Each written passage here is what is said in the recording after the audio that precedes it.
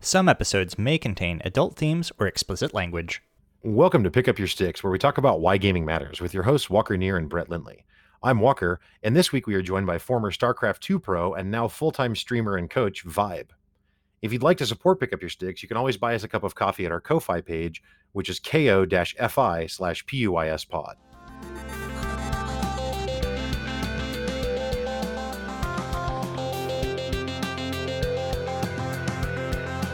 As always, I'm joined by my esteemed co-host Brett Lindley. Brett, how you doing today? So excited. Yeah, man. Well, like we said in the intro, we are joined by special guest Vibe. Vibe, how you doing tonight, man? I'm doing really good, man. I'm looking forward to talking to you guys right now. Let's do it. Yeah, Awesome. for sure.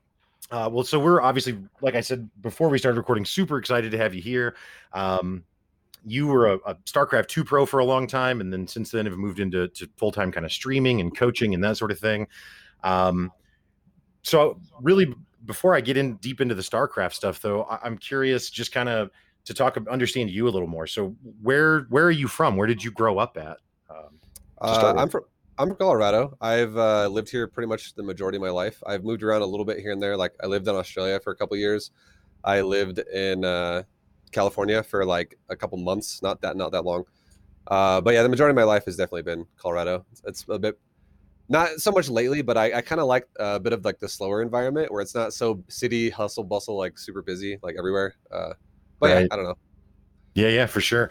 So growing up, I mean, was there a competitive gaming scene that you grew up in, or how did you kind of get introduced into gaming? Really, for me, it was just my friends, honestly. Like there was no competitive scene, and like the first competitive thing that I got into was just BattleNet. For like, I'm an old school Blizzard fanboy. So like I used to play Warcraft 2 with like modem connections, and then suddenly they came out with Yeah. Warcraft 2 BattleNet edition, and I was like, all right, let's go. I don't have to configure the IRQ in the DMA. And then same thing with like StarCraft, Brood War, stuff like that. Warcraft 3. I used to play games like that all the time back in the day. So Yeah. BattleNet was my form of competition because my real life circle of friends was more in like traditional sports like football, basketball, stuff like that. So I had one buddy who was really good, and every other buddy that played games was usually like, it would be like comparing like a Masters player to like a silver player. And you're like, okay, well, you're gonna lose every time. So, yeah.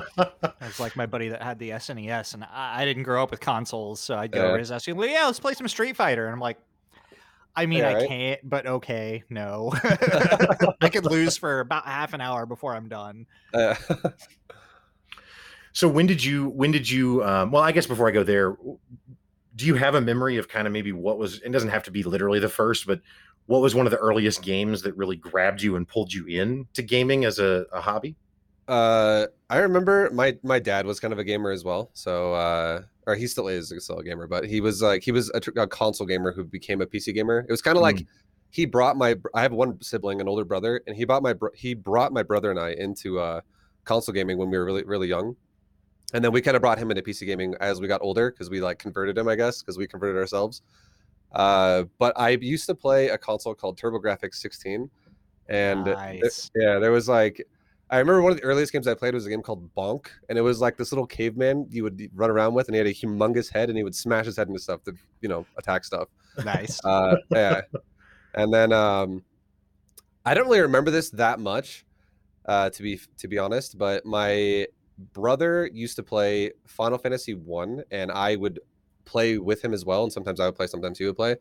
But I remember vaguely playing it, but I actually learned that game was all text and it was no voices. So I actually kind of learned how to read a bit before I even like went to Oh, school wow. because I played Nice. a lot of that game. So yeah, I used to be all about mostly TurboGrafx 16 games, and then a couple other ones like Final Fantasy, which I don't even remember what console that was on, to be honest. Like regular Nintendo or something. I don't Probably. even know. Probably. Yeah. So was the TurboGrafx your first console, or did you go further back to like I think that's- ColecoVision? I think that's the earliest one I remember for Okay. me. Yeah. Yeah, that's funny. Clearly, you're smarter than I am, because when I was a little kid, my dad, we went to the video store and I wanted to rent a game, he would look at the back of the box to try and gauge how much text there was, because if there was too much text, it meant that I was constantly going to be calling him into the room to read to me what was on the screen, and he didn't want that life. So he'd be like, Nah, you're gonna have to wait until you're Yeah. older and you can read before we right. get this one. I probably would have had the same situation if my brother didn't actually, because he was playing and he would like read it out loud, and then I would kind of like understand it a little bit more over time. That's awesome. Yeah. So pretty early rise to gaming. When did you so you know, you and your brother said converted your dad to PC gaming. When did you get your first PC? So my family got a PC when I was like, I think 9 years old or so. It was like either 9 or 10. It was really young, and it was like a pizza box. And one of the main memories that I have of that PC is we went to a store called CompUSA, and my dad wanted to buy 2 8-megabyte sticks of RAM to put in the computer, and each stick was like $450. Yeah. So I was like, what the hell, dude? Like, I didn't really have the concept of money back then. Like, I was like, oh, cool. But my dad was like, this is so damn expensive. Did you have a lock on your PC? Did it have a barrel key? I honestly, I don't think so. No. Okay. We had an old Tandy that had like a barrel key that actually just like it was just a switch. It just kept the power from turning back on. But my dad would sometimes lock the PC at night, so you hit the power button, nothing happened. So. Okay, yeah. My family's a lot more like chill about it. Like, I mean, there was like rules. My parents were always super relaxed about everything. Like, they were kind of just like I don't know. Maybe that's up until recently. I was always kind of lazy as well, and that's probably a reason why I was a bit lazy, is because a lot of times my parents kind of let me make my own rules for myself, like very often. So I was like, yeah, I'll keep playing. And then it was more of this like not really like a rule set where you have to like have the computer time stops now. But if I'm still on, and like, let's say my mom got up to go to work, she'd be like, are you still awake? You like, never go to bed? What the hell's wrong with you? And then, then there's a little bit of disappointment there, but yeah, very relaxed. There was a little bit of a split between my mom and my dad, and I think some of my dad's rules were more for my mom to appease my mom than they really were for me. So yeah. So you grow up playing console games and then kind of get into PC. When did you start? And you mentioned that you were competing on Battle.net, but when did you start really serious, like taking it seriously, where you're thinking you're going to actually compete beyond just playing ladder games? So that was a lot later. Like I started realizing I got like pretty good at games, and like towards the end of Brood War, and when Warcraft 3 came out, I started like, because you have stats and stuff, and everyone's all about their record back then, and nowadays I guess you still kind of are, but I feel like it used to be more about it back then, because there was more of like an internal community in the game that you would go to chat channels and look at people's profiles and stuff. But I just remember my statistics were like back in early Brood War days and like Warcraft 2 days, my win rates were like 50-50 all the time. Like I was never like impressed about my I was just like, yeah, I'm playing the game, I'm having fun. I didn't really care. And then towards the end of Brood War, I started becoming a bit more obsessed with my stats, because I made like another account towards the end, and I remember I ended up playing like something around like 1,000 games on it, and it wasn't even like serious games. It was like 3v3 BGH. It's not even like 1v1 ladder type stuff. But I remember my record got to like 70% plus, and I was super impressed with that. And then in Warcraft 3, I actually started making accounts that could have like my main account was like a 90% win rate. So I was like, okay, I'm starting to get a lot better at these games, like, because I have just so much more experience than all these new players that keep playing. I still wasn't competing pro though, but I was just feeling like I was really good in general online, and I wanted to start competing. I didn't really know how to do it, because it was way more obscure about how to get into pro gaming back then. And then I remember in Warcraft 3, or sorry, in World of Warcraft actually, my friends and I were playing Arena, and on our back when that game had battle groups, we were actually rank 1 in our battle group for a couple months, and there was a tournament that came out that was like, it was coming out in like 2 months in like Austin, and my friends that I was playing with were in California, and I was Colorado still, and we all agreed we were going to go to it. So I was looking forward to like going and competing in an event, and just like feeling like I never really got to experience what it'd be like to go to a LAN event, but I always kind of wanted to do it, because I had already also been watching like BlizzCon up like for a few years before that, and I was like, okay, these players that play Brood War and Warcraft 3 at BlizzCon are, that's like, I'm super, I want to get into that. It sounds really cool to me. I want to be a part of that. And then I remember the World of Warcraft tournament that I was going to go to in Austin, like up until about 2 weeks before it, my buddies and I were like, yeah, we're doing it. But then like 2 weeks before, my buddies ended up being like, no, I don't want to do it anymore. I don't really want to pay the flight costs. I don't want to go for the hotel. Like, it just sounds like a lot of money. I don't really want to do it anymore. So they kind of bailed. Yeah, it kind of sucked. I was a little disappointed. Yeah. And then our other friends that we knew online who actually did go, they definitely weren't bad or anything like that. But I would say our record against them was like we beat them definitely like way more than half the time, probably like 75-25 split between us winning and them winning. And they ended up winning the tournament. And I was like, dude, we could have literally won that. I really feel like we could have won that tournament. And then my friends, they just didn't really have the same like drive to want to do pro gaming like I did. They're like more traditional upbringings, like they're going to college, they're going for their degrees and stuff, and they're just gonna like that's their course they want to go down. They just want to play gaming for fun, not super serious. So I ended up telling myself that the next game that comes out, I didn't care what genre it was, the next game that comes out that I'm gonna play, that I can play solo, I'm just gonna go for it and see what I can do with it. And that happened to be in this. I made this choice in like late 2008, sometime in like 2009. I can't remember the exact. It was like about a year before StarCraft 2 came out, and like it was like right before like the beta podcasts and stuff came out with like David Kim and like his friend. Who it was his friend like Matt. I think it was before Dustin Browder as well, and then Dustin Browder started after that with it because terrible damage stuff. Addicted to terrible damage. And then I remember just saying like I'm so excited about RTS Blizzard, I love it, and StarCraft 2 was the next game I was going to go pro at. I just wanted to do it, and I remember the way I made sure I could do that was I went to eBay. This is the only time I've ever done this, but I went to eBay and I literally bought a BlizzCon beta key for StarCraft 2. Wow. And I ended up spending like, I think it was like $300 on it because I was like, I'm getting that. I don't care. I'm going day one. And I had no access to get a beta key then. So I literally just bought a beta. And then I literally played StarCraft from day one. Wow. And I even started streaming because I honestly, I feel like this was probably the best decision I made. Because I thought to myself, if you, because I knew friends of mine that had been like, so let me back up a bit and like actually explain why I thought streaming was going to be good. So my friends that won that Texas tournament, they ended up getting sponsored, and then I ended up, my friends and I ended up also, different friends of mine ended up playing Heroes in New Earth, and I played a lot of that game. I went pro at it or anything like that, but I was definitely pretty decent at it, and I was playing with people who also later on got sponsored. And I was like, okay, these guys are getting sponsored, and like, how is that happening? It's because their name is out there, it's more exposed, and sponsors, some word of mouth happens, and then a sponsor picks them up. And I told myself, because of these people I knew that got sponsored, and I thought I could be on that level too, that I was just going to stream just to get my name out there. I didn't think about, oh, I'm going to grow a stream and grow a stream brand. I literally just wanted to get my name out there to get sponsored and like get on a team. And it worked great. Not only do you have ladder exposure, right? Because you have like it's again word of mouth when you have opponents who potentially are sponsored. Like for instance, if I played someone from like EG, let's say I played like Machine or like In Control or LZ Gamer or Idra or someone like that, and if they're like, what do you think about this Vibe guy? And they're, oh, I play him a lot, he's actually pretty good. Like if people actually think you're good that are already sponsored, your chances of being sponsored are way higher. But the fact that I also streamed and it just made your name get out there even more. It's just easier to get picked up by a team. And that's really what I just fully ended up going for right at the start of StarCraft 2. And I have, for like the first 5 years of that game, I think I legit played that game every day. Like I never missed a day. Wow. Some days more than other, right? Like some days were like 12-hour sessions or something like that. But some days were like maybe more like 2-hour sessions. But literally never missed a day for the first like 5 years of that game. That's wild. So you didn't really, at the beginning I said you transitioned to streaming after being a pro gamer, but that's not really true. You did both simultaneously from the jump.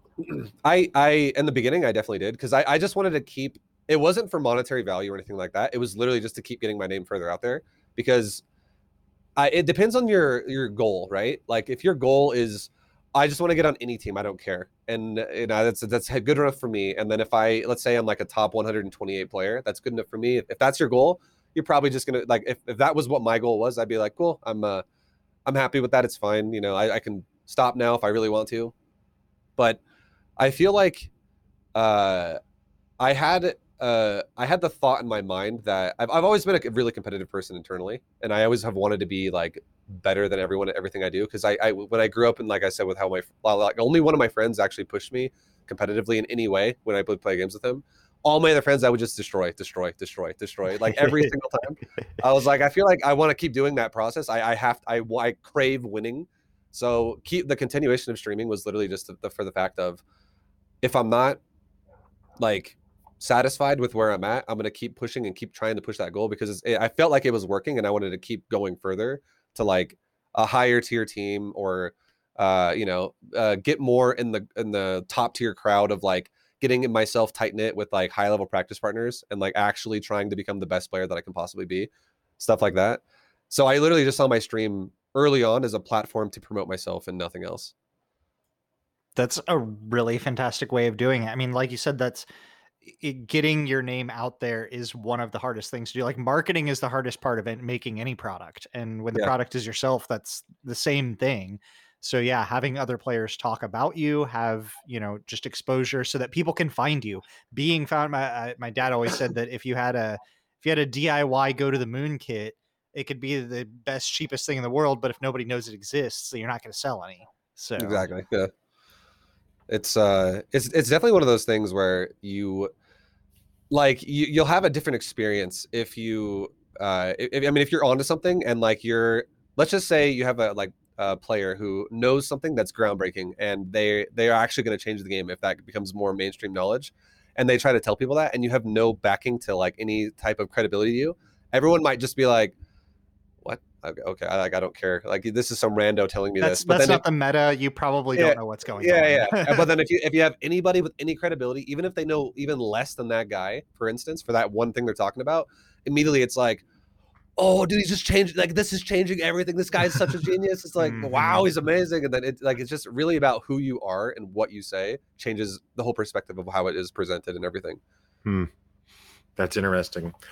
So, I mean, you answered already. I was going to ask if all of your other friends just got dominated by you in all games, and the answer to that question is yes. So I'm curious. Like I grew up playing. I'm 6'5" as an adult. I didn't grow up 6'5", but always the tall kid. Always played basketball and stuff, right? And I have one friend in particular though, who's any athletic endeavor we do, he wins, but he just runs faster and jumps higher than everybody else. Sure. But as a gamer, like, what do you attribute your capacity to just dominate everyone in your life if you pick up the sticks? So for me, I definitely met a lot more friends along the way in gaming. Like once I started getting online, like Battle.net and stuff like that, that I definitely were like way more on my level.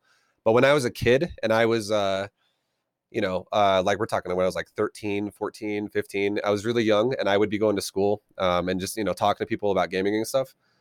What we would do a lot of the times, this is pretty fun. I kind of miss these days, but we used to play 1v1s with like show match style where there was like 6 observers kind of stuff. And we would rotate in winners and losers. Yeah. And it was literally like when I had that, one of my buddies, his name was Quan.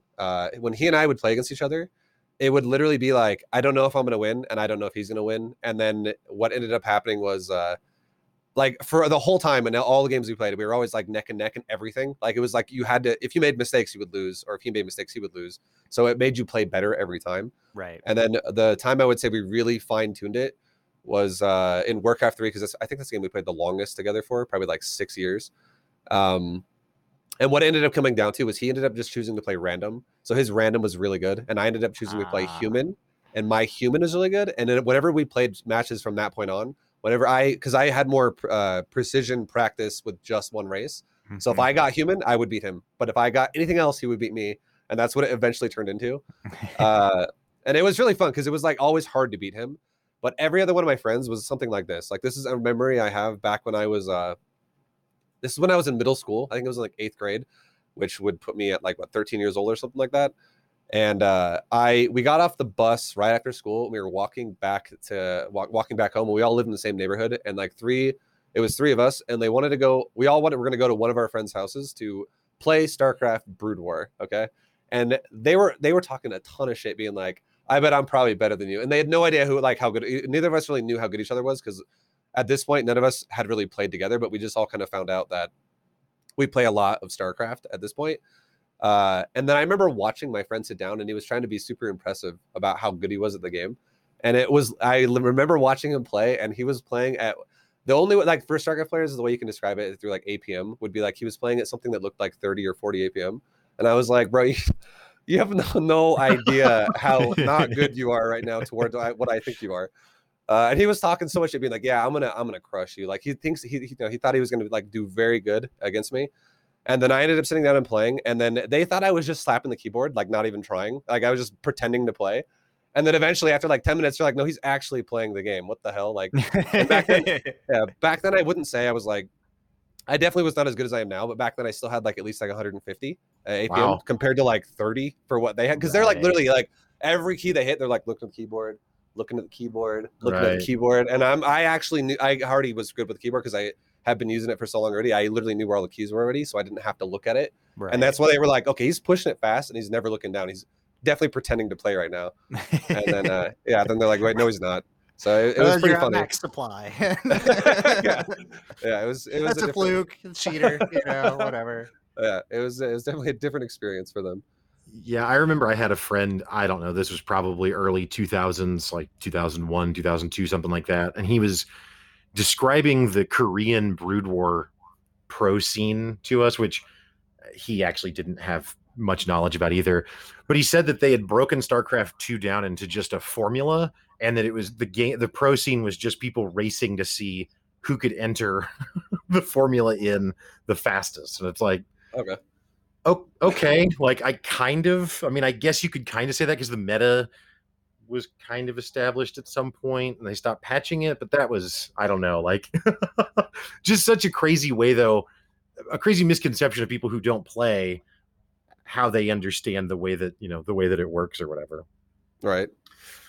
But anyway, it just made me think of when you're talking about the people slapping the keyboard, because I think that's what he was seeing and thinking, you know what I mean? Thinking that he's translating into, oh, well, they're just typing in something. And it's like, no. Yeah. I had a super similar experience as well in school. Because I feel like back then being good on a keyboard was like unheard of, because I had a keyboarding class as well when I was around middle school. And if you could type, you would like get an A+ if you could type at least like 40 words per minute. Mm-hmm. And that was like what people are trying to build up to. And a lot of people that were in that class, you could tell they've never even touched a keyboard in their life. They're like, okay, I'm typing probably like 3 words a minute, like one finger, look up, look down. They're like literally scanning the keyboard every time. Like, where is the J? Where is the B key? Like, they don't know where any keys are. And I'm literally typing. I wouldn't say again, back then I didn't type as fast as I do now, but I could already type at least like 60 still, 50, 60 words per minute. So I already passed the class day one. And again, it's the same thing where even the teacher thought I was joking around by slapping the keys. And they're like, are you even typing? And I'm typing. And they're like, it's like everyone's just blown away. Like, wow, you actually can use a keyboard already. This is insane.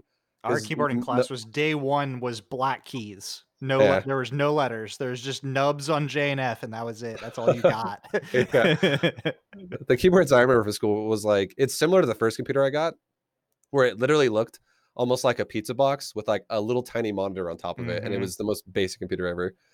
But yeah, it was like uncommon knowledge to be able to use a computer back then. Yeah, I grew up with a computer at home, but still didn't really learn. I mean, I took a keyboard class, but I wasn't good at typing still. And it really wasn't until I got into online gaming that I became more proficient at typing, because you have to type while you're playing. And then, so speed becomes more imperative. Whereas when I'm writing a paper for high school or something, like, I don't care. I'm just trying to get through it. You know what I mean? Yeah. So we had a moment a little while back that I didn't want to take us out, run the train off the tracks just right out the gate. But I have to call out for our longtime listeners that this is the first episode in which someone other than Walker has referenced WoW before he did. So I guess I gotta ask, what was your side? What'd you play? So I've gone all over the place. I've played both Horde and Alliance, and I've played basically every class in the game at some point, except for a Paladin. I've never wanted to play a Paladin ever. Yeah, that's fair. I'm in the same boat, jumping all over the place. I have played a Paladin back in the Lich King days, but I just wanted to be able to run dungeons with my buddies easily, and nothing easier than a Paladin tank. So if I had to dictate like one class that defined me in WoW, though, it would definitely be Warrior. I would say I definitely Warrior main most of the time. And I think the most, which is why I'm excited actually about Burning Crusade Classic coming out again, because I feel like I'll jump back into that again. But doing like Stance Arena, that like back in like BC days and early, like before they changed the Warrior around, that was, in my opinion, super fun. I love that class. And yeah, Warrior definitely. I had the most fun by far. Just like you charge someone with like a full rage bar and you just rage dump him, they just die. Yep. It just feels good. Yeah, and BC, when I played, probably the most was like the BC Lich King era, and one of my closest friends that I played with, he played a warrior, and I played a resto druid, and yeah, we just Yeah, run around right. in world PvP and God, just farm. yeah, Yeah, godlike combo. right. Super, just a lawnmower, just hilarious. Yeah. Well, so you mentioned Heroes of Newerth earlier, which is one of the early MOBAs, and then obviously we're talking WoW now. Do you play any other games besides StarCraft at this point, or you still largely just play StarCraft? So like nowadays, I would say I definitely don't play anything like consistently all the time. I might do that again with like BC when it comes out, or I might do that again with some of the new ARPGs that are coming out, like maybe D4, maybe PoE2, something like that. Mm-hmm. But right now, I would say I play Apex Legends here and there. I play still a little bit of Path of Exile here and there.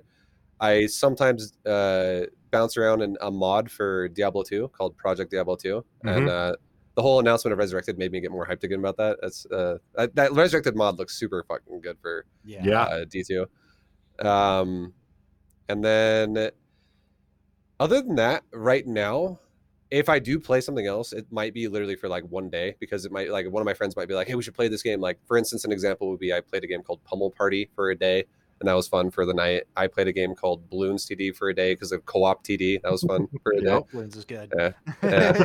It's the best tower defense. It legitimately is. Yeah. But yeah, and other than that, not too much. I've been so busy lately. I feel like it's harder for me to find time to play games nowadays. Just for now, especially because a lot of times for me, what happens is when I do Beat a Gym series, like people, a lot of times they'll ask me like, are you going to do another one? Because a lot of people think it might only take me like 3 weeks to finish it, but it genuinely takes like 2 months of streams to do that, because it's all this content of talking analysis, doing real games, not just like grinding through people at like a GM level. You know what I mean? Right. So it's a lot of work that goes into it just on the stream side alone, but then there's editing that goes in afterwards, and then there's email responses that go in after, and my email tends to blow up a lot more when I'm doing Beat a Gym series, because a lot of people are like, can we coaching? I want to do coaching. So that, like right now, for instance, I've coached the last like 3 days in a row, and I'm doing another 6 days in a row after this. And then there's more people that are like, what's your availability like in 2 weeks? Like, it actually just like, it's crazy, man. People like, it just becomes so much, and it's super exhausting, but it's definitely worth it. I love doing it. And then there's other stuff on the side too that I've been talking about with people. Other things like, not to go super deep into it, but there's something I've been doing as well on this website called Rally.io with this content creator crypto. Like it's lots of stuff going on, so it's definitely time consuming. It's really cool though. It's definitely busy. Awesome. Yeah. So I was gonna ask. Well, now I say that, and I lost my train of thought. Sorry. So no, you're good. I'll jump in. You transitioned mostly to kind of full-time streamer, and with your bronze to GM and with coaching and things like that, a lot of time sinks in there. And with you saying that you kind of shy, not totally away from, but don't have as much time for gaming. Do you have other passive projects that are outside of gaming that you use as kind of a respite to get away from, I guess, what is kind of your day job of streaming and coaching? Honestly, I'm pretty 100% all in with it. Like, it's mostly what I do. I would say the only thing I really do to drop back a bit and like really keep myself centered, I guess, would be just like, as weird as it might sound, just like, watching other content creators that aren't even in gaming at all. Just someone that's like more relaxed, someone that just makes you like remember not to get like one thing that I'll just say this. One thing I notice a lot of people do, especially if they have but like any type of popularity or any type of like success break, like sometimes it can change people to a degree, and when like they become, instead of being like thank you, they're like I deserve that kind of a way, like it just like it literally changes them in a negative way. And I always try to like keep myself more grounded by not getting fully absorbed in it and never just thinking about anything else. So it could be something as simple as just watching like I don't know, a random stupid video about something that is like based off of food, or something that's based off of like construction video, or just other random crap that's not related to gaming at all. And if I'm not doing anything that's like just like viewing videos, it's it'll usually genuinely be, I feel like it's the only thing I really do. It'll be like hanging out with my dog, like walking my dog, or just chilling out, just relaxing. And then just like talking to friends, I guess, as well, obviously. Like, but that's kind of like a here or there thing that just happens every day, regardless. Where if someone messages you, talk to them. It's all, or you message them. It doesn't always have to be about gaming. And yeah, I don't know. But no projects though. No, nothing like where I'm like, doing like home repair or nothing crazy like big that. musician or anything. Yeah. No, developers are the best though. So the funny thing that you say that is I don't think I'll ever do it, and I don't think I could do it because I don't think I have the talent for it. But I always thought it would be super like just badass if I could like make music that I already thought I was super into and like do my own version of something like that. But I feel like I would just, if I already know if I did that, I would probably listen to what I made and be like, that's not what I wanted. Yeah, I tried to go down that route. I so badly in the like late, like 2010-ish era, I really badly wanted to produce I was big into like Australian drum and bass music. And I was like, I want a drum and bass Christmas album. Like I want the little drum and bass boy to be like, I want to remix all of the classic songs as just hardcore D&B. I tried because I had a little bit of knowledge. I knew a few friends. I tried to mess around with it some, and I was like, I can't do this. I can't. And it's so no, that project got trashed pretty quick. So I get the feeling there. Yeah. So I remembered what I was going to ask you. Talking about the Bronze to GM series. Will this be your third one, or have you done? This is my fourth one. Okay, wow. Yeah. So I did the first series I did, which was really fast. I did just random only, so I didn't split the races up. And then I got the biggest common question I got there was people were talking about how I just never played their race in certain leagues because it was like, you never played Terran, or like not only did you not play Terran, but you didn't even play like the one I really struggled with the most, which was TVT and Gold or like Silver. So I tried to like give people way more variety. But then the second time I did it, it went really fast, and the best way to describe it is the less games you play on an account, the faster your MMR fluctuates. So it would be like literally 2 wins and I'm promoted at like lower leagues because it's like the game's still trying to identify where I am. And then they would same thing again where people are like, oh, you didn't play the one matchup I wanted you to play, and you didn't play it until like platinum, and I'm stuck in silver. So I tried to get it a bit more down in the third series. Just to like try to give people more variety of games. And I really, every series I was always trying to like make sure I keep true to the whole thing of like, I'm not trying to feel like I'm picking on lower level players, but instead giving a guide to players. And then I got more games in the third time around, and the third time around, which is the one I made in 2019. Everybody, that was like the one series I got that had very little negative feedback and a ton of positive feedback. But then the thing you end up doing all the time, anyone who's in content creation, I feel like can understand and relate to this, is you always try to think about how you can make the next thing you're gonna do better than the previous thing you do, and it's like a hurdle you have to continuously climb over. And I thought to myself, okay, the next time I make a series, whenever that is, and it happens to be now, I was gonna try to make a little bit better content production value to it. So I feel like if you go to my series now, it looks just more organized than it did before. I'm trying to make it just like look very clean, and then on top of that, I tried to also delve deeper into the analytical side, because in the other series I would touch topics, but then like it's really hard when you're someone who knows a lot about some type of activity, and then other people have no idea. I could say something like, for instance, I go, oh yeah, so just avoid the AoE, and someone's like, I don't know what that means at all. What does the term AoE stand for? Like they don't just understand any of this stuff, and you're like, okay, let me break it down really thoroughly and make sure you actually understand what I'm saying. So I've been really, my videos have been super long this series because I've been trying really hard to really go super in depth about breaking down every single like dynamic in the game that I can think of that I have not talked about yet. And I feel like a big part of why I'm doing that as well is because ever since I made 2019 Beta Jam, it was the same thing where my coaching like just kind of exploded. And then I started doing something that I called replay analysis with coaching. So it's like, what difference would be is coaching is like a live call where they can ask me questions and talk one-on-one, and a replay analysis is I just run through it at my own pace and I talk about what I think is relevant. And because like it was like coaching overload essentially, and because of that, I feel like I went down this really deep analytical hole of just like how I talk about stuff now with StarCraft, like even more than I did before. So now it's like just kind of coming out as well in the new series that I'm making right now that is super analytical, and it's really trying to make everyone get like a full understanding of like what things mean in the game, which so that then I think this is probably for the way the series is going, I really do think this is overall better, because the concept I had before was trying to teach people like in the last series in 2019, it was about teaching people like one concept, like learn how to play efficient and macro, and you'll be great. And then maybe learn how to do a couple builds overall when you know how to macro, and you'll be good to go. But it's still overall, I felt like it was kind of basic. And now I'm really trying hard to like actually teach people a concept, not of just StarCraft, but of RTS. So like, and one thing I've said a few times throughout the series, which I think it's really cool if people get into it, is not only will what you learn in that series help you get better at StarCraft, but it'll help you get better at the next RTS game you might play. Or like, let's say it's Age of Empires. Let's say if it's a Frost Giant Studios game. Let's say if it's a Dreamhaven game, like, or some other RTS company that you like.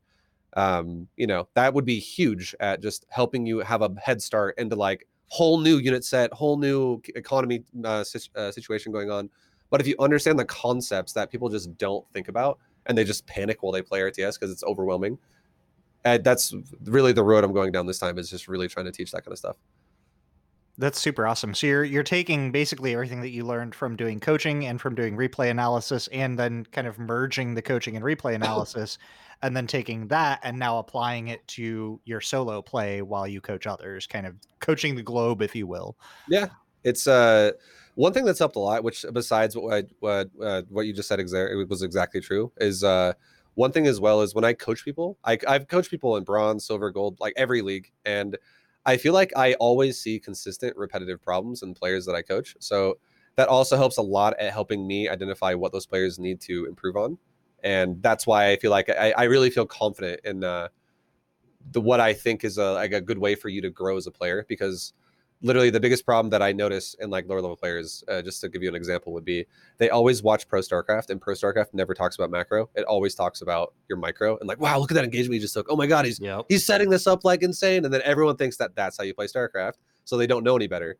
And if they just break the game down to a lower, easier degree, where it's just like more consumable right away, then they can grow to a player that can actually comprehend how hard that is, and then actually realize, there was no chance I could even do that before because I didn't macro at all. I didn't blah, blah, blah. I didn't do these things. So it really just like helped me understand where players are actually at instead of just kind of guessing where they're at.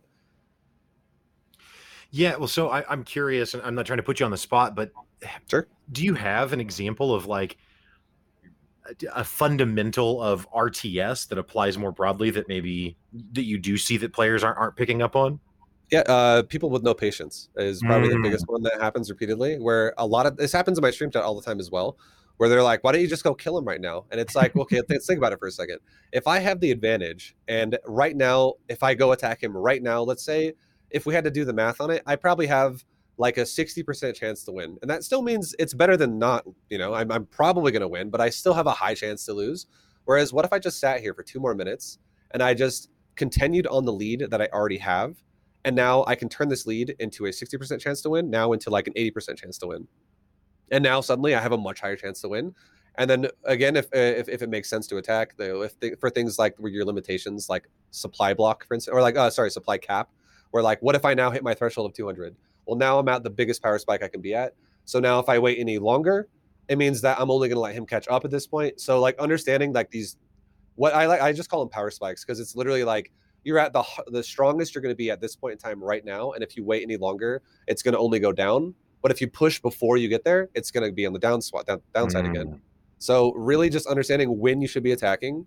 And, that gives you the higher odds to make the best outcome for yourself. Because a lot of times people literally just always pull the trigger right away. They're like, oh, he attacked me and I defended. Even if I only have 6 units, I'm going all in. Like, we're just attacking because I feel like I need to.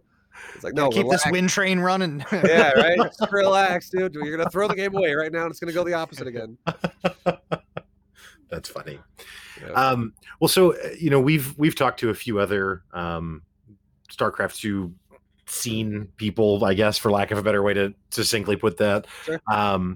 And obviously StarCraft 2 has been around for a decade plus now, and it did switch to free to play, which I think was probably a huge boon for picking up new players. But like a lot of friends that I have that haven't played StarCraft before, especially at this point, are terrified to start because they think that it's this like 5-year commitment to even be able to, compete at all. Do you have any advice that you would share, or any sentiment you would share for new players that are thinking about StarCraft that haven't even played before? Yeah, I would say if you start a game when a game is fresh and nobody knows what's going on, you're not even going to think about the time because you're going to have that passion that's going to drive you. And it might take you 5 years to get to like pro level. It depends on the kind of person you are. It depends on how perceptive you are. But it might take you 5 years. It might take you 2.5 years. It might take you 1 year. Really just depends on you. But if you get into a game after it's been established and everyone already there's already like a meta that is developed and there's already like ideas of builds that are common that have like become mainstream.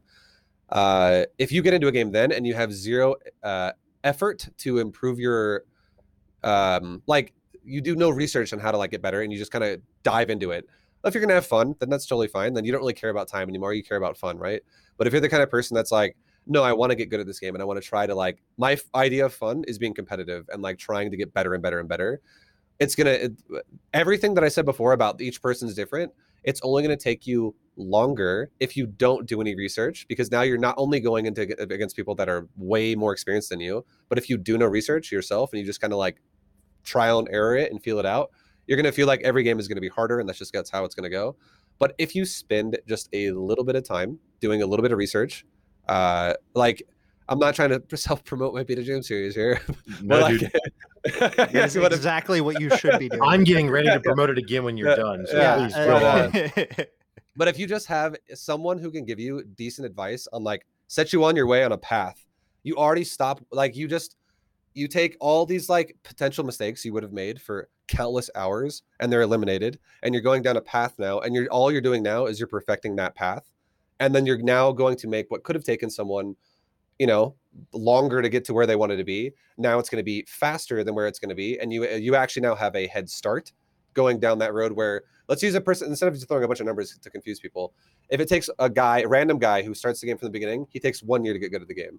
If he joins the game though, 5 years after the game's come out, it'll probably take him 2 years to get good at the game if he never does any research, because now he's going to just get destroyed. It's going to be demoralizing. It's going to be hard to deal with. And he's going to have a hard road ahead of him, but he's eventually going to get there if he just keeps to it. But if you have a guy who starts as well, like 5 years after the game's been out, and he actually goes through a course that tells you this is the optimal way to play the game. Now, instead of taking a year to get good at the game, it might only take him 6 months to get good at the game, because it's actually taking away all of the variables that he has to guess about, and he just knows what to do now. And it's just a process of getting good at those specific variables rather than guessing what even is good and what isn't good.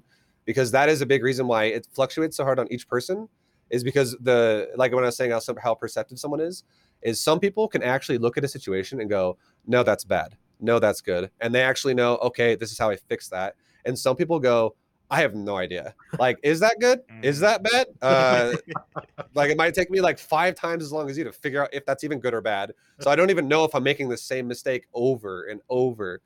And a good way to give an example of this is I've seen people, I'm not going to throw anyone's name under the bus or anything like that, but I've seen people streaming and say things like, they'll get like cheesed and they'll be like, I know what I should do here. I should do this. That's how you beat that. And I listen to that and I go, no, it's not.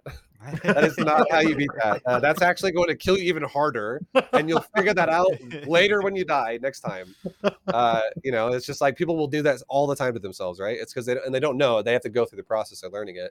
So yeah, if you have a guide that tells you like this is how you probably should be playing the game, and with a good indicator of like, because you're taking the advice from someone that actually knows what is and what isn't good for that particular thing you're looking at, then yeah, it'll definitely speed up the process of getting better at the game, and it won't feel as intimidating. Because the biggest thing that is like the lure that latches someone into the game is that moment when you first have your real first epiphany that goes, wow, like I actually like. I did that really well, and I have not been able to do that before. And now suddenly I feel like I'm a better player, and it gets addicting, right? And you just get better and better. Yeah, I think that there's kind of two things to that. One is that for the player that is just trying to learn on their own, I think for me, the hardest thing, especially with StarCraft, was unlearning bad behaviors, right? Yeah. Where I had picked up, because I was just playing for fun for a long time. Maybe I looked at a couple builds, but I didn't watch big guides. And when I'd watched guides and watched, like the Bronze to GM series, going, oh Lord, then trying to apply it, it was like I still had muscle memory for bad habits. And so having to unlearn those is really, really difficult to do. And so I think, like you said, like starting with a guide is going to make it so you never pick those up. Yep. The other thing is there's a lot of games, especially in real-time strategies. Real-time strategies do not do a great job of teaching you everything about the game. Like, I don't think there's a single place in StarCraft that, especially not in the campaign, if you just come from the campaign, you don't know that camera locations exist. Yeah. I have a, sorry to interrupt you. I have a really interesting point about this, because I actually went back recently and I looked at the tutorial to multiplayer for StarCraft 2, and I was so disappointed. And I feel like this is why. This is what I think traditional RTS development was about, and then I'll talk about what I think current day RTS development should be like. But I think traditional RTS development is, the tutorial to the game is not about how you correctly play in multiplayer and play for like efficiency and how you play properly. Like if you look at if you have like a board game and you like look at the rules, it actually tells you how to play the game, right? That's what something like that will do. But if you look at a like campaign or a tutorial to StarCraft, I feel like the way those games are designed is it doesn't tell you how to play the game. It tells you how to move your mouse and your keyboard and stuff on the screen and stuff like that. But then it also, I feel like it's more of a demo to show you what units exist in the game, where it's like, this is a Hive Tech Broodlord. This is a carrier from a fleet beacon and a Stargate. This is a mothership. This is a battlecruiser. But it has nothing to do with how you're supposed to play the game. Right. Like it literally is, there's no instructions on how to actually use the units and how to play the game. It's just a click and this is what you can use. And the tutorial, so that's like, campaign is just like a introduction to the game of like, this is what it has in it and figure it out. And then even further than that, it's the same thing in tutorial for multiplayer, because I remember watching it and I ran through the tutorial and I was like, dude, if I did this, I would genuinely be stuck in bronze for life. And this is what it did. This is what it told me to do. I did the Zerg one and it was like, all right, welcome to Zerg. I want you to go ahead and open up with an early spawning pool. And then you're like, okay. It's like, okay, you made a pool. Now I want you to make a second gas, or your first gas. And then I want you to make like 10 Zerglings. And then I want you to make a second gas. And now I want you to expand. And you're like, dude, this is like, this guy would be on like 18 drones when the other guy's on like 45. Like, what the hell is this build? It doesn't even tell you like, to attack. It's like an early pool, but a bad early pool, and a fast expand, but no drones. Like, it has nothing to do with the fact that it's like, so if you go for a pool first, it means you're aggressive and you need to attack your opponent. Versus if you go for macro build, you should be the defender, and that's how the game kind of lines up. And it does nothing about that. It's like, make Zerglings, make a pool, make a lot of gas, and just have like 1,000 gas in your bank doing nothing. Don't even tech yet, and just sit there defensively while we now guide you into the next base you're going to take, and then eventually we're going to teach you how to like. These 10 Zerglings will do great against your enemy, the enemy Protoss's Oracle opener. Yeah, right. If you put that guy, if you actually had a guy, just like the way I described it is, and it's very true. If you put a guy in like 1 hour or like 2 hours of that tutorial, and then you put him like fresh into multiplayer, and like you had another guy who used something more traditional that's mainstream about actually teaching someone how to play multiplayer properly, you put that guy, like two different guys that have never touched the game, do two different tutorials, and they 1v1 each other after like a 2-hour training period. The guy who does the more modern version of what like BetaGM, for instance, he will have a 100% win rate against the other guy, just because the guy who doesn't know how to play properly and actually make economy is going to have like 60 supply when the other guy's maxed out. Yep. And it's like, why is this game so hard? Oh, I don't understand. It's because the tutorial isn't based around actually teaching you how to play the game. It's about teaching you how to like make, this is what the unit exists in the game if you want to make it. It's like, oh, this is a Muta. And now you made 2 of them. Now we need you to make 3 infestors. It's also based around, it's probably not based anywhere close to any recent patch or maybe even the recent expansion. I don't know that it was updated. Yeah, not at all. It hasn't been updated once, I don't think. I think it was, I honestly think it was a developer that made it, and went, people might not realize that Hive units exist or layer units exist or like Stargates even exist. Let's show them that they exist. I mean, to be fair, there are some players that probably could use to run through the original tutorial to learn those things. Right. Yeah, I will say one buddy who did ask how to get into StarCraft. I told him basically you never stop building workers, and then the next thing I did was link him your B to GM series. I was like, you just need to know to build workers a lot. That's the thing that most players don't get, is that it doesn't stop at like 20. Yeah. And then really you should just pick a race and watch this dude's videos, because he'll walk you through how to move across the map in Bronze League all the way up to how to actually play. Yeah. The biggest thing I always tell people, that's like the easiest way to explain it, is StarCraft 2 is honestly a game about maintaining efficiency as much as possible. And what that means is that every building you make needs to be producing something the entire time. It's like an assembly line that never ends. And if your build ever has moments where it's like, I make a barracks and then I make one Marine and I don't use it again for 90 seconds. And then I make one Marine and I don't use it again for 72 seconds. It's like, well, your assembly line has like 15% uptime. And you're literally like, you could be pumping like Marine. And it's like Marine, like an empty conveyor belt, nothing. Then a Marine randomly on there. And a lot of people think that when they play the game that way, that it's okay, because the reason why is because they go, well, I'm spending my money though. And then instead of just making units out of the building, they just make more buildings and they don't build out of them. And they're like, well, that's fine. And then you're like, no. You have to just, if you keep building units, that's how you play. And then when you have too much money, then you add on more. Right. So something else that we talk a lot about on this show, and kind of one of the earliest points that we related StarCraft to when we started this podcast, is StarCraft in many ways kind of offers a mental health coach opportunity just from the game itself, because it presents you with such a variety of scenarios. Do you find that StarCraft 2 translates into real life? I mean, obviously not literally the mechanical skill of it, but just the way that you think about it, the way you deal with wins and losses and all that sort of stuff? I would say, I don't know about, I couldn't really talk about real life situations, because I feel like as a person, I've always been a very calm, very like level-headed person. Like I'm definitely the kind of person that maybe it goes sometimes is a detriment to my character to a degree. It can situations, but it can be like, even if someone like screws me over in a way, I'll usually be like, it's fine, like not a big deal. I'm not gonna make a huge deal out of it. It's totally fine, because I'm not gonna like ruin my day over this, and I'm not gonna like stress about this. I've always had like very low stress levels, and it's always been kind of like, it's just because I'm a super relaxed person. Takes a lot to make me get super stressed out.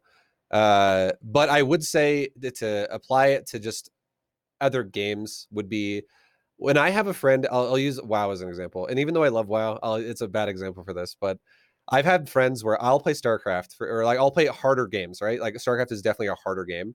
And then I will we'll play a new game, and automatically I'm already good at it. And then they're like, wow, you picked this game up so fast. And they'll have a friend who's been playing WoW for like 10 years or something, or like 8 years, and he'll play a new game as well. And he'll be like, this is so hard. Like, cause it's like WoW like rotted his brain doing it, because the game is like nowhere near as hard.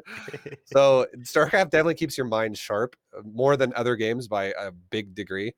And the best way the way you can look at it is like StarCraft is like taking gaming steroids for other games, because it just makes you good at everything. It is such a hard game that you literally feel like it takes every skill set possible. So you brought up something, and I want to get your opinion on it. And I know we don't have a huge amount of time left, but I'd just love to know like your 10,000 foot view, because we've talked about this before in other episodes, that there are games that are good to teach people who have never played any video game before. Like if that's your first video game, they do a really good job in the tutorial of teaching you not just how to play their game, but how to play games in general. And you had mentioned, and with the, some more RTSs kind of on the horizon, what do you think a good RTS tutorial would look like? So this is interesting, because I've had this conversation with people before, because it's definitely something that's you want to have a balance between something that is actually going to be useful knowledge that's going to help them get better, so they don't just get frustrated and lose. But you also want to have a balance of making the person have fun, because I will say, I would 100% say this about my own series. My series, if someone sat down and you said, hey, have you ever heard of StarCraft before? And they went, no. And you went, hey, check this out. And you put them in front of my video. I bet that person's probably going to watch 10 minutes and go, can we watch something else? Like, I'm not that interested anymore, because it's already catering to people that are already invested in the game. Right. It's like, it's basically a way where someone goes, this game's fun. I really like it, and I want to get better at it. Then that person likes my series. So if you actually want to get someone who's never played RTS before, I really do think you should probably have like multiple layers of tutorial, where the first tutorial is literally just like, this game's fun and here's why. And like, it's a very basic version of how it can be fun. So maybe something then like the the traditional like campaign sense of like a StarCraft or something like that, where someone's like, oh, what's this unit do? Okay, cool. And like they see explosions and blood, and like they're like, wow, things are like, lots of chaos is going on the screen. And then suddenly you get like an upgrade for your unit, and now it makes your unit like jump up a cliff, and you're like, whoa, my God, like this is sick. Like, okay, I'm not gonna do this too. And just some way that makes the person just have genuine fun in a very basic way. That I think is what you would again. So that's what it would be for a newer player, and then for a more advanced player, then you can fine tune efficiency and like actually draw them in deeper with like the competitive side of them. I think something like a Rocket League does a really good job of introducing the fun basic things while also having like training packs like built into the game, and then the option for other players to add training packs that are just like, now if you really want to do the challenging things, here's a ridiculous shot that you have to make, and if you don't know how to play, you should go back and play the like intermediate training pack to. So I think something like like, I mean, there are StarCraft versions like the Micro Trainer or whatever that help build those things, but those again are built by other players. I think having some of that built in just to show like macro to 200 supply and put a timer up. And when you get there, it ends the timer and gives you a score would be kind of something along those lines. I think probably I think Rocket League is a good example too. But I think the thing about Rocket League and what makes me kind of think what the answer I'm about to give you in a second here is why it kind of clicked in my mind about what it would be like. Rocket League is basically like traditional soccer. And I feel like the majority of people know, oh, well, you have 2 goals and a ball and you kick the ball on the other goal on the other side of the field, right? That's the goal of the game. And now we're just doing a fun spin on it with a car, and it can flip around, and you can like fly a lot with the car if you know how to control your boosts and stuff. And there's a lot of cool things you can do with it, juggling the ball, which makes it really fancy, which is super like flair-based gameplay. So I think the best way you can just get someone into the game to make them have fun is literally teach them the rules of the game in a very easy way that makes them have fun. And like, so for instance, if you put, I don't know how fun this would be by per se, but like RTS is definitely something that's a bit more complicated, right? Because it's not like as you could say, oh, well, you make economy and you kill your opponent, right? Well, last man standing wins in a super basic sense. But it like a lot of RTSs have different methods where it's like, well, this one's about controlling a node and you have to stand there to gain resources. This one's about mining resources and in and out of your command center. This one's about maybe gaining resources when you can, like just walk over terrain and suddenly you control that area and now you have it. And it's like you have to walk over multiple areas and it's a one-time thing. It doesn't generate over time. So you have to like really make sure your game has like like it's like a clear cut like explanation of what you're doing and like just showing someone a basic way to do it. So maybe just a version of StarCraft, because everyone I'll talk about StarCraft because I know StarCraft and I'm not going to say something that's wrong here. Right. But with StarCraft, maybe having someone just do something where it like you show them how to mine from like one base really fast, really easy peasy. Like you could even do like the way a multiplayer game starts now, where you start with 12 workers and it auto mines for you. And then maybe don't focus on that a whole lot, because I will definitely say the majority of people who play StarCraft don't think macro is the fun part of the game. Right. Just like introduce it, but then move on quickly and be like, so you need these to make these, and these are what you want to use to go kill those things. And then you have the person do an objective of killing like just an AI or whatever and push through an objective. And then it takes maybe like 15 minutes and then it's over and you win. And then it's like, and you could like, and then maybe if they want to do another one, then it's like a little bit more advanced of more things you could do. I do definitely think micro is the lure to the game. Right. And then, and because that's like the flashy part of the game that everyone likes. And then, and then that's why like my series is so heavy, especially for newer players, all about macro, which is everyone's always like, can we micro already, dude? This is so fucking boring. So boring. I don't want to macro anymore. So I don't know. Getting the fun part of the game out there and explaining it in a really easy, basic way would be the way I would say it would have to go. Well, as we wrap up, the theme of our podcast here is why gaming matters. And so whenever we have a guest, we always like to ask you, when you hear that phrase, if we ask you the question, why does gaming matter? What is your response to that? Why would you say gaming matters? My answer to that has changed over the years a little bit. And, but I have one core fundamental foundation to it. And I think the best word I can use for why gaming matters is community. The thing about gaming for me that made me love games more than like I can remember the moments I got addicted to games was when I would literally find myself logging into a game that had a community on the game, and I would be like intending to play the game, but then I find myself spending 3 hours talking to people, and I'm like, hey, what's up? Like, we're just talking about random stuff about the game, and it's giving us a conversational topic to talk about. And then you make friends because of this. And sometimes you might even just log in with the intention to play, but you just talk to your friends.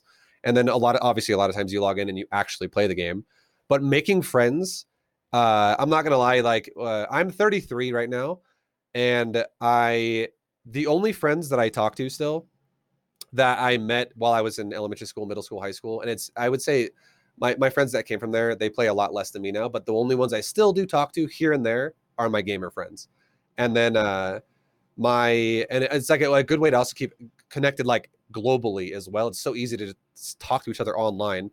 And then all my friends that I've met over the years through pro gaming tournaments, through streaming, through just, you know, friends that I've met through gaming as well, like in any game that I was interested in at the time, are all the friends that I talk to like way more nowadays.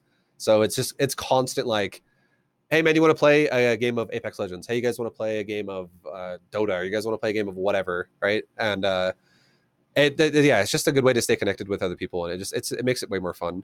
So gaming, I feel like, just builds long-lasting relationships with people, and it makes you have a lot more fun. And I've gotten to the point so much as well where I kind of rely on it, where I'm like, oh, I'm super excited about playing that game, and my friends get excited, and my excitement goes from like 100 to like 150, and I'm like, now I'm really excited. But then, I mean, it has a double-edged sword too, though, where if I'm really excited about playing a game and I'm already at like 100, and they're like, I don't know if I'm going to play, and now I'm like at a 50, and I'm like, oh, well, maybe it's not that good. Maybe I was wrong. Maybe I was wrong. I'll step back. I'll wait for a sale. Like, I don't know if I want to play anymore. But it's like gaming with your friends there's nothing that's more, like, for me personally, from my experiences, like those are the days that I think about when and it makes you like, it's like a fond memory, right? Where it's like, oh, I remember opening day of that game, and we literally played for like 24 hours straight, and we were just addicted all day, and it was super fun, right? And yeah, going through Valheim week recently was us. Yeah, right. No, it's so fun, dude. Yeah. And then I would say a second part of that, which is why I say it changed a little bit, but that's still the core foundation of what I think gaming is to me. A little bit on the side of it is competitive outlet. Like, I love being able to be competitive and stuff.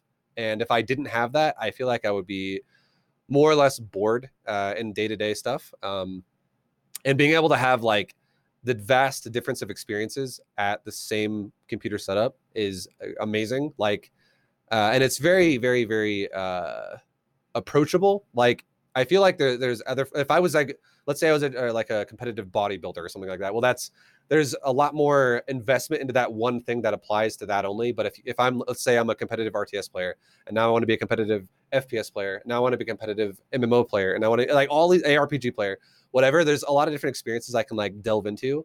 And it just gives me variety that, I don't know, it's really fun. Gaming, it can be super addictive. And yeah, being competitive with it, especially when you're competitive with your friends, that is like the peak of everything for me, where that is the most fun, when you get a group of friends that are laid back, they're competitive, and you guys also play a lot together, and it's just like a good time, and you're, you know, because you're winning, and you're also having a good time, you're having talking and all that kind of stuff. Right. It's a good time. Yeah. Yeah, man, no, you're preaching my language right there. That's exactly probably, I mean, not verbatim, but that's pretty much the answer I would give as well. Yeah.